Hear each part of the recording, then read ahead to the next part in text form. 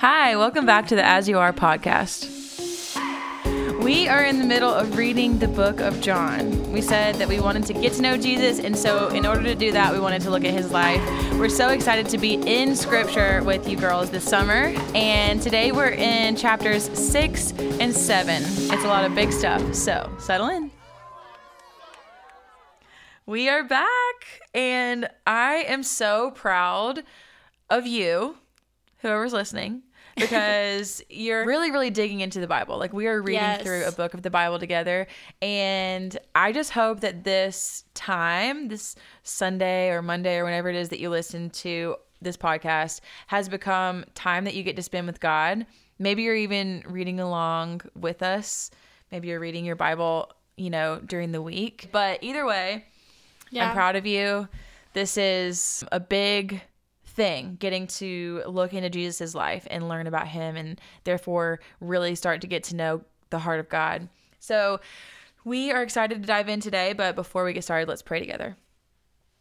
God, we love you so much, and we just pray that you would bless this time that we have 30 minutes set aside to be with you today and to really look at Jesus's life and see what we can know about you from knowing him. Would you draw near to us? Would you use this in our life today? We love you. In Jesus' name we pray. Amen.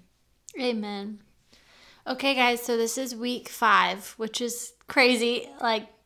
Crazy. I'm really proud of y'all for hanging on and continuing to follow us through the book of John. And we have said this before, but I want to make sure we reiterate it. We love hosting this podcast. We hope that it's a great resource for y'all, but it should never replace your own quiet times with the Lord. And we're actually going to talk about that a little bit today, get into it more of the importance of spending personal one-on-one time with Jesus.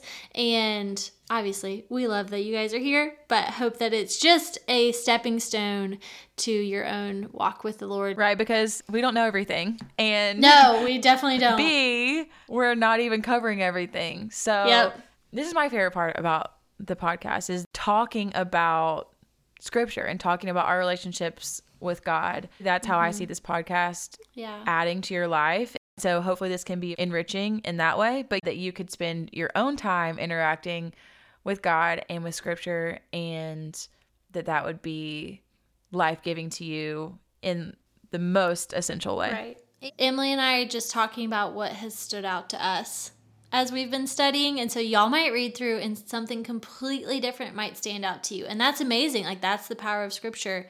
We're told that Scripture is living and active, so what stands out to you might not stand out to us, and what stands out to us might not stand out to you. But anyways, we are going to be talking about chapters 6 and 7 today.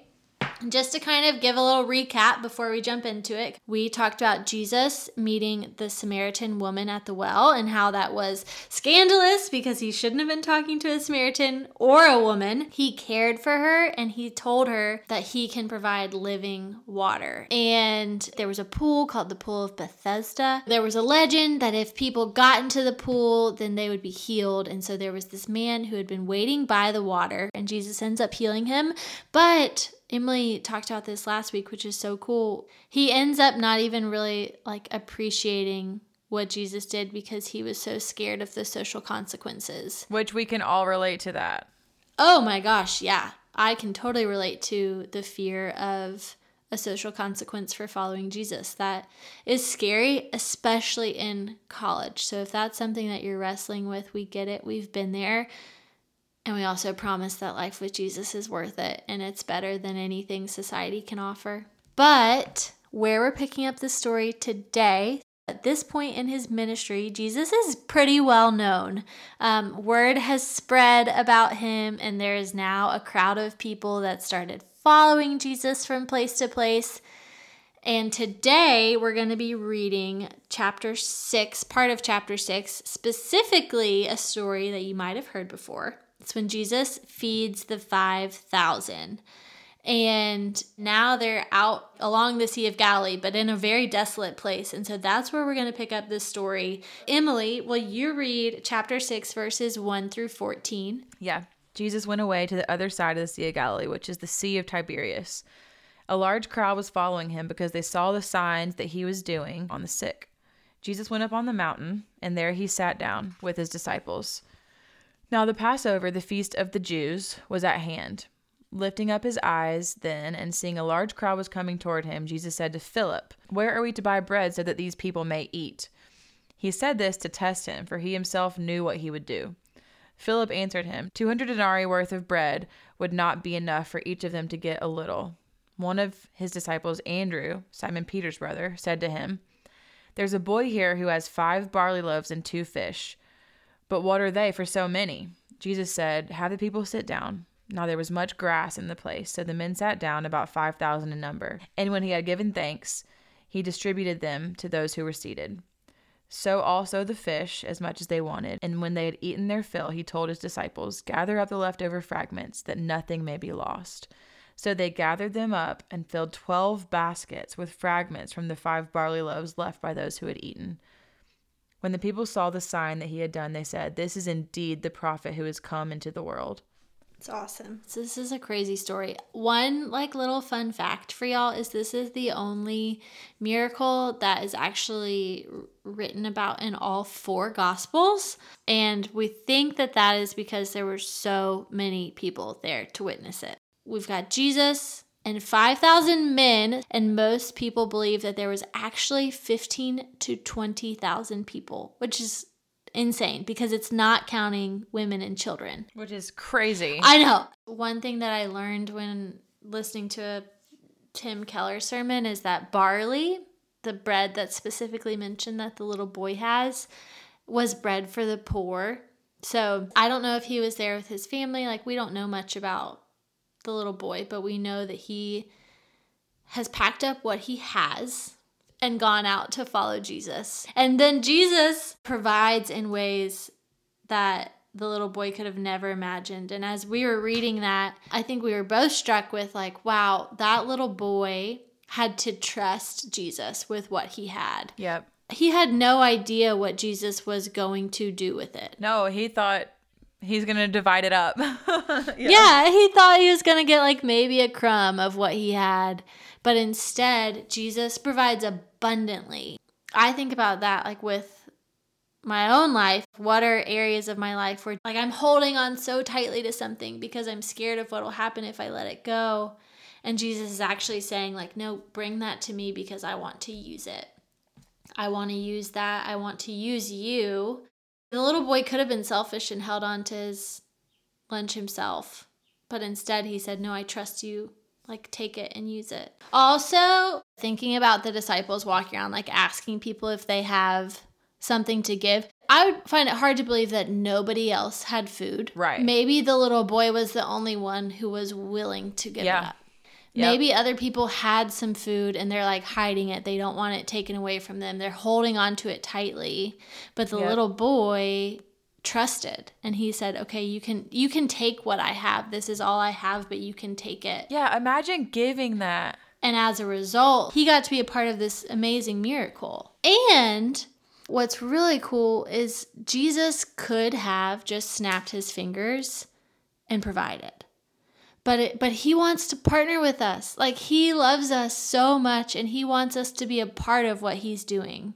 I mean, everyone's faith would have been built to see this, but this child who offers up just the little that he has, his faith would have been built even more, Yeah. Then this huge crowd has seen him do this sign. And immediately, everyone's realizing he really is God. This is so amazing. Yeah, we're told at different times throughout the Old Testament that the Messiah is going to provide bread in the wilderness. So Jesus performing this miracle, his miracle in front of the most amount of people ever, is his big I am the Messiah. Yep. And people believe in him, and he's perceiving that they are about to take him and by force make him be the king.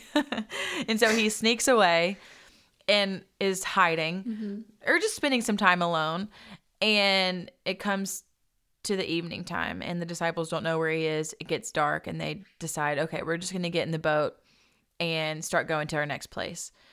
So this lake They call it the Lake of Galilee. It's like on the other side of the Sea of Galilee, near the Sea of Tiberias, whatever. But it's a 7-mile across journey. And it says they were like 3 or 4 miles in, so right in the middle. And they have realized they know they left Jesus. And they're like, I don't know where he is. First of all, what? Where'd he go? Yeah, like what? I would never leave him, but okay. Anyway, so they don't know where he is, and then they see him walking across the water, and they're scared, and he says, don't be afraid, you know who I am.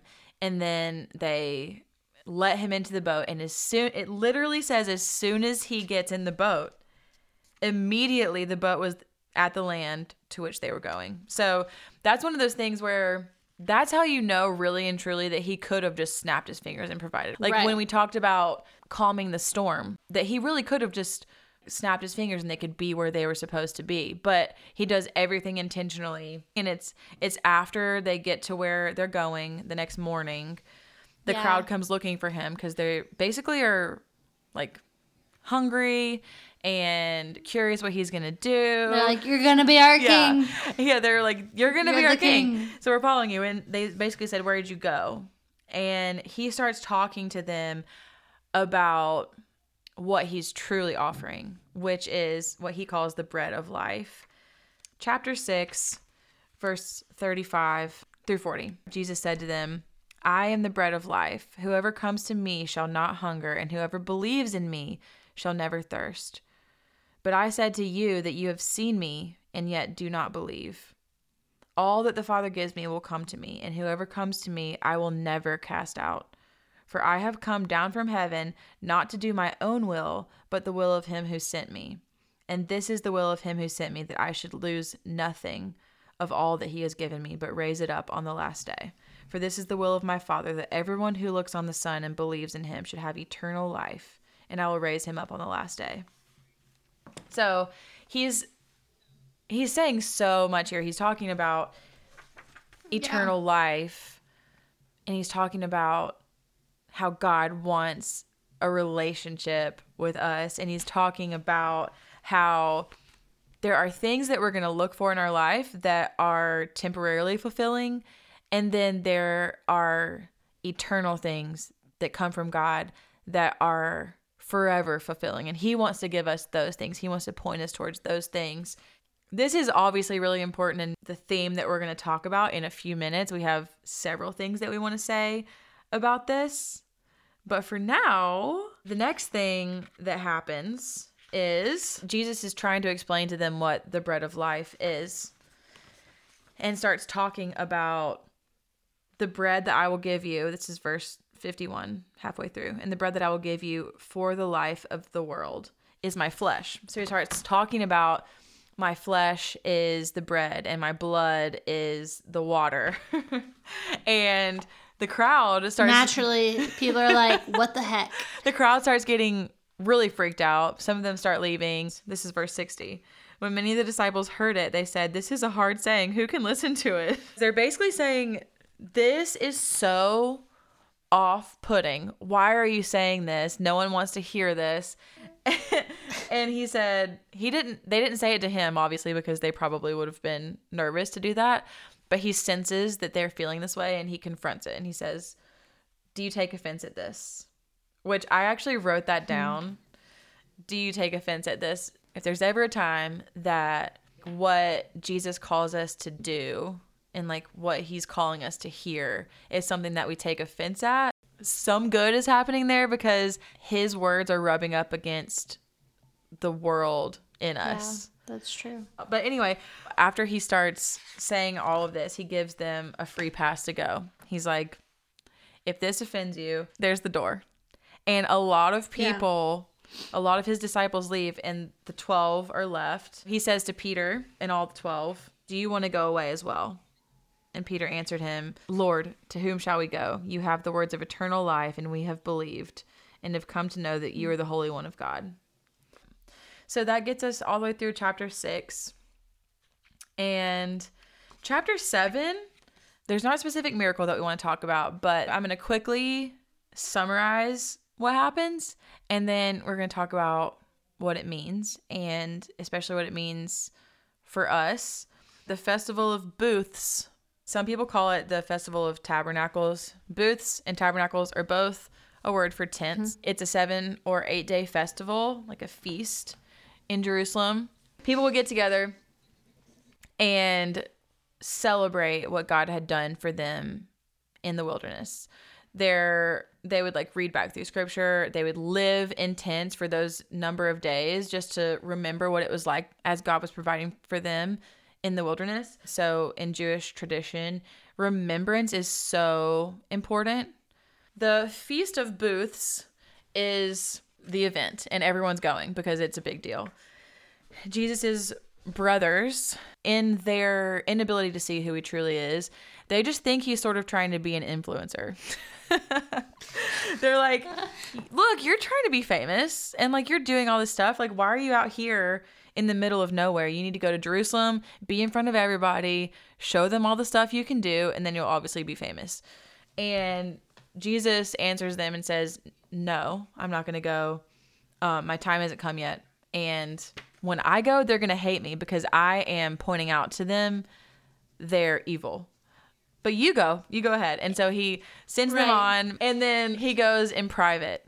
About midway through the festival, he starts teaching, and he talks about a lot of things. But what we want to zoom in on is the last thing that he said. Before we get there, it's important to say that the Pharisees are super angry, and then they decided they want to arrest him. Yeah, and kill him. It says at the beginning of 7 that he would not go in because the Jews were seeking to kill him. Right. Like, they were angry. So he's been hiding from them at this point, continuing to do his ministry, but trying to avoid them because they're trying to kill him. But he decides to go into Jerusalem, where everyone will be, and risk his life to share this message. This is chapter 7, verse 37. Will you read that? Mm-hmm. On the last day of the feast, the great day, Jesus stood up and cried out, "If anyone thirsts, let him come to me and drink. Whoever believes in me, as the scripture has said, out of his heart will flow rivers of living water." So the last day of the feast was a time where they really focused in on the moment in the desert where their ancestors were thirsty, and God allows Moses to bring water out of a rock. And so they're talking about water on this last day, and he yells out, and this is like, he had been teaching and probably saying a lot for the days before this, but this is the last thing he says, and it's really short. And all he says is, "If anyone thirsts, let him come to me and drink." Yeah. After that, some people believed in him. Some people thought he was a good man. Some people thought that he was deceiving people. And the Pharisees were even more desperate to arrest him. This is like starting to be a tipping point into Jesus's death. And so I think that these next couple of chapters are just so important because he's sharing with us the most important things that he will say. Mm-hmm. Yeah. I love that chapter 6 and chapter 7 focuses on the bread of life and the living water, because he's talking about what it takes for us to live. Well, it even starts like all the way back when he's talking to the woman at the well. Like that, I feel like has been what stood out to me over the last few chapters is like there's a tangible example and then he teaches on it. Like he tells her that he's living water. There's that conversation they have. Then he provides bread in the wilderness. Then he talks about being the bread, and now he's talking about being the living water. I feel like I've thought about that a lot. It's so simple. It's not overcomplicated. And Jesus is saying things that we need to live, he provides. Yeah. So what does that mean for us? Yeah. Here's how I've been convicted over the past couple weeks of reading John to live my life differently because of what Jesus says. What does it mean to come to him for our sustenance? It means to abide in him. And if you don't know what the word abide means, because it's something that I really have only ever heard in a spiritual context, if I'm going to abide in Jesus, it means using him as my source. So going to him first, going to him last, going to him all day, every day. And I heard a really good sermon that has been convicting. You can abide in him by praying your way through your day. And it looks like little prayers about everything. For me, the most tangible and helpful example is dealing with my anxiety. Mm-hmm. I went to a wedding with a bunch of high school friends recently and had some anxiety come up. Nothing terrible, but just like those things that pop up in your head that make you lose sleep. And I remember thinking, if I was abiding in Jesus during these moments, clinging to him for my worth and my meaning and my identity, would I still feel anxious? And truthfully, the answer is no. And it's weird, as somebody who's struggled with anxiety for my entire life, the number of times that I've felt anxiety in this past month, realizing that all of those times are times where I'm taking my eyes off Jesus. And what it looks like to abide in him is to say, God, I am feeling so insecure. Would you remind me what your perspective is here? Would you remind me what you see in these people? Would you remind me what you see in me? It's just a silent prayer in your head all day, every day, confessing how you feel and asking for his perspective. Also, what Jesus is saying is he is bread and water, and like bread and water is something that we need on a daily basis. Right. And if you've told yourself that you don't have time for this, but you do have time for other things, then it's like eating candy for every meal, or like eating chips for every meal. It's like, yeah, you can get by for a while. Like, you might not feel hungry at first, but your body is going to start suffering the consequences. But your body, yes. We were talking about that before we got on, the difference between like eating good food for you and eating crappy food. Like when I'm eating well and like taking care of my body because I'm providing it with the right nutrients, like then the days when I do eat crappy food, I feel it more. And that's just like a life with Jesus. He's saying that he is what we need to survive. And so you can get by with trying to fill your life and your days with other things that might like chips could fill you up. Sure. But are they actually going to like help you grow? Right. Help you like actually sustain long term? No. So maybe you've told yourself, I don't have time to read the Bible. I don't have time for a quiet time. I don't have time to really engage with God. So I'm going to go to church on Sundays, and I'm going to do better with that when I graduate college. Or I'm going to do better with that when I get more settled into my job. Or I'm going to do better with that once I get married and I have like my husband or somebody to lead me spiritually. Maybe you've continued to buy into that to the point where now you just keep thinking it's a future thing. And what Jesus is saying here is, I am sustenance to your body. So if we think about what it looks like to, from a health perspective, what it looks like to nourish your body. And I think about this a lot because I have a toddler, and his very favorite food is pancakes. He hates vegetables. I'm telling you, he's like really passionate about hating them. And I've been talking to my mom a lot about it, talking to people about it, trying to figure out what can I do to encourage him to do something that ultimately is what's good for him. And it's interesting because consistently he still just wants pancakes and frosted Cheerios and candy. And he would eat through every day just eating that stuff. It made me think about us and how we can be. Right. Like if we're honest as girls, my sister always says this, and I think it's really true. Everybody has their own relationship with food, and some of those relationships are healthy and some of it is really unhealthy and hard to work through. Yeah. I feel like that the analogy of Jesus being bread and water for us is really helpful. To me, at least, to think of it that way, of like, that's something that I do need on a daily basis. And what else am I turning to try and fill that void, you know? What candy, right? Or like, whether it's Instagram. I mean, when that weekly report comes on Sunday about screen time, you know, that's a humbling moment for sure. So if I can make my screen time less and time with Jesus more, like, why would I not do that? Because it's nutrients and it's good for me. Right. And there might be a day where you are so busy that you don't have time to eat. But as a rule of thumb, we all go through our days planning out our meals. Like when we wake up in the morning, we sort of know what we're going to have for breakfast, lunch, and dinner, you know? Yeah. It's like instilled into our life. And I think what Jesus is asking of us is the same thing, to instill him into our life. We don't eat one time a day and then we're good for the rest of the day. Like you need bread throughout your entire day. You need food throughout your entire day. Like, and snacks. So like Jesus is saying kind of what you were talking about with the little prayers throughout our day. A one quiet time in the morning just to check off the box, like that's not a relationship with Jesus. That's great. Like if that's where you are, that's awesome. But Jesus wants to be a part of our entire day. The more that we are abiding in Jesus, turning to him and allowing him to be the one to tell us who we are, to give life and energy into our days.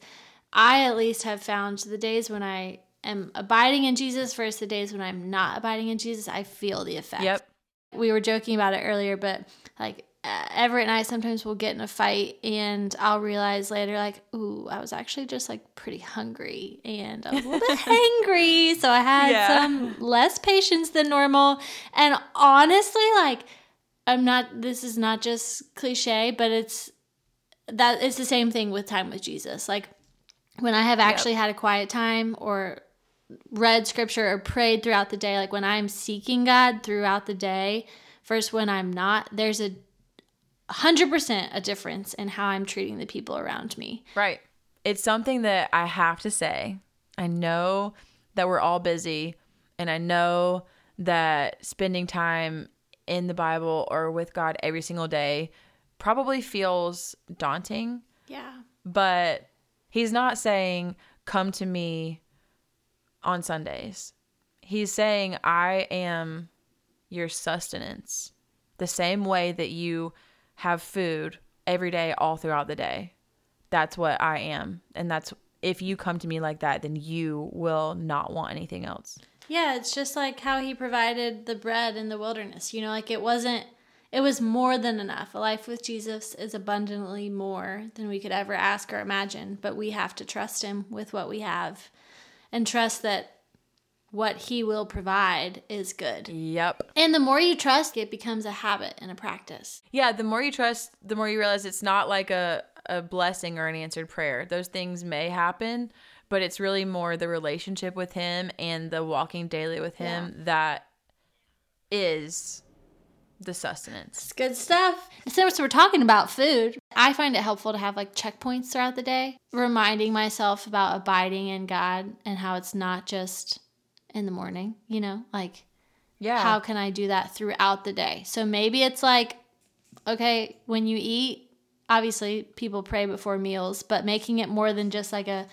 pray for this food, would it bless my body? Invite Jesus into that time. Yep. So that's a really tangible step, I think. Even if you just take 5 seconds, 10 seconds, 30 seconds to be with God, that's like a really good opportunity to start getting in the practice. Because, we don't want you to leave this podcast feeling overwhelmed and like what you're doing isn't enough. But we do want you to leave realizing that God wants more for you in his relationship with you and in your relationship with him. And if you're feeling not fulfilled in your relationship with him, maybe it's because you haven't gone to him. Maybe it's because you haven't been experiencing the living water. Yeah. So go to him today. He wants you. He's ready. I think we fear that life with Jesus is less than or not enough, or like we will be losing something by walking with Jesus. But what he's proving to us is that no, walking with him is giving us abundant life. Yep. We love you guys. Thank you for hanging in there as we walk through John. We know it's a lot, but we also believe that Jesus has so much for us and that the bread and the water and the life he wants to offer is so much more than we could ever unpack in a 30-minute podcast. So tune in next week for more, and we'll be starting up our 5-minute devotionals on June 1st. The first one will be June 1st, and they'll come out on Tuesdays and Thursdays. All right. We love y'all. Bye. Bye.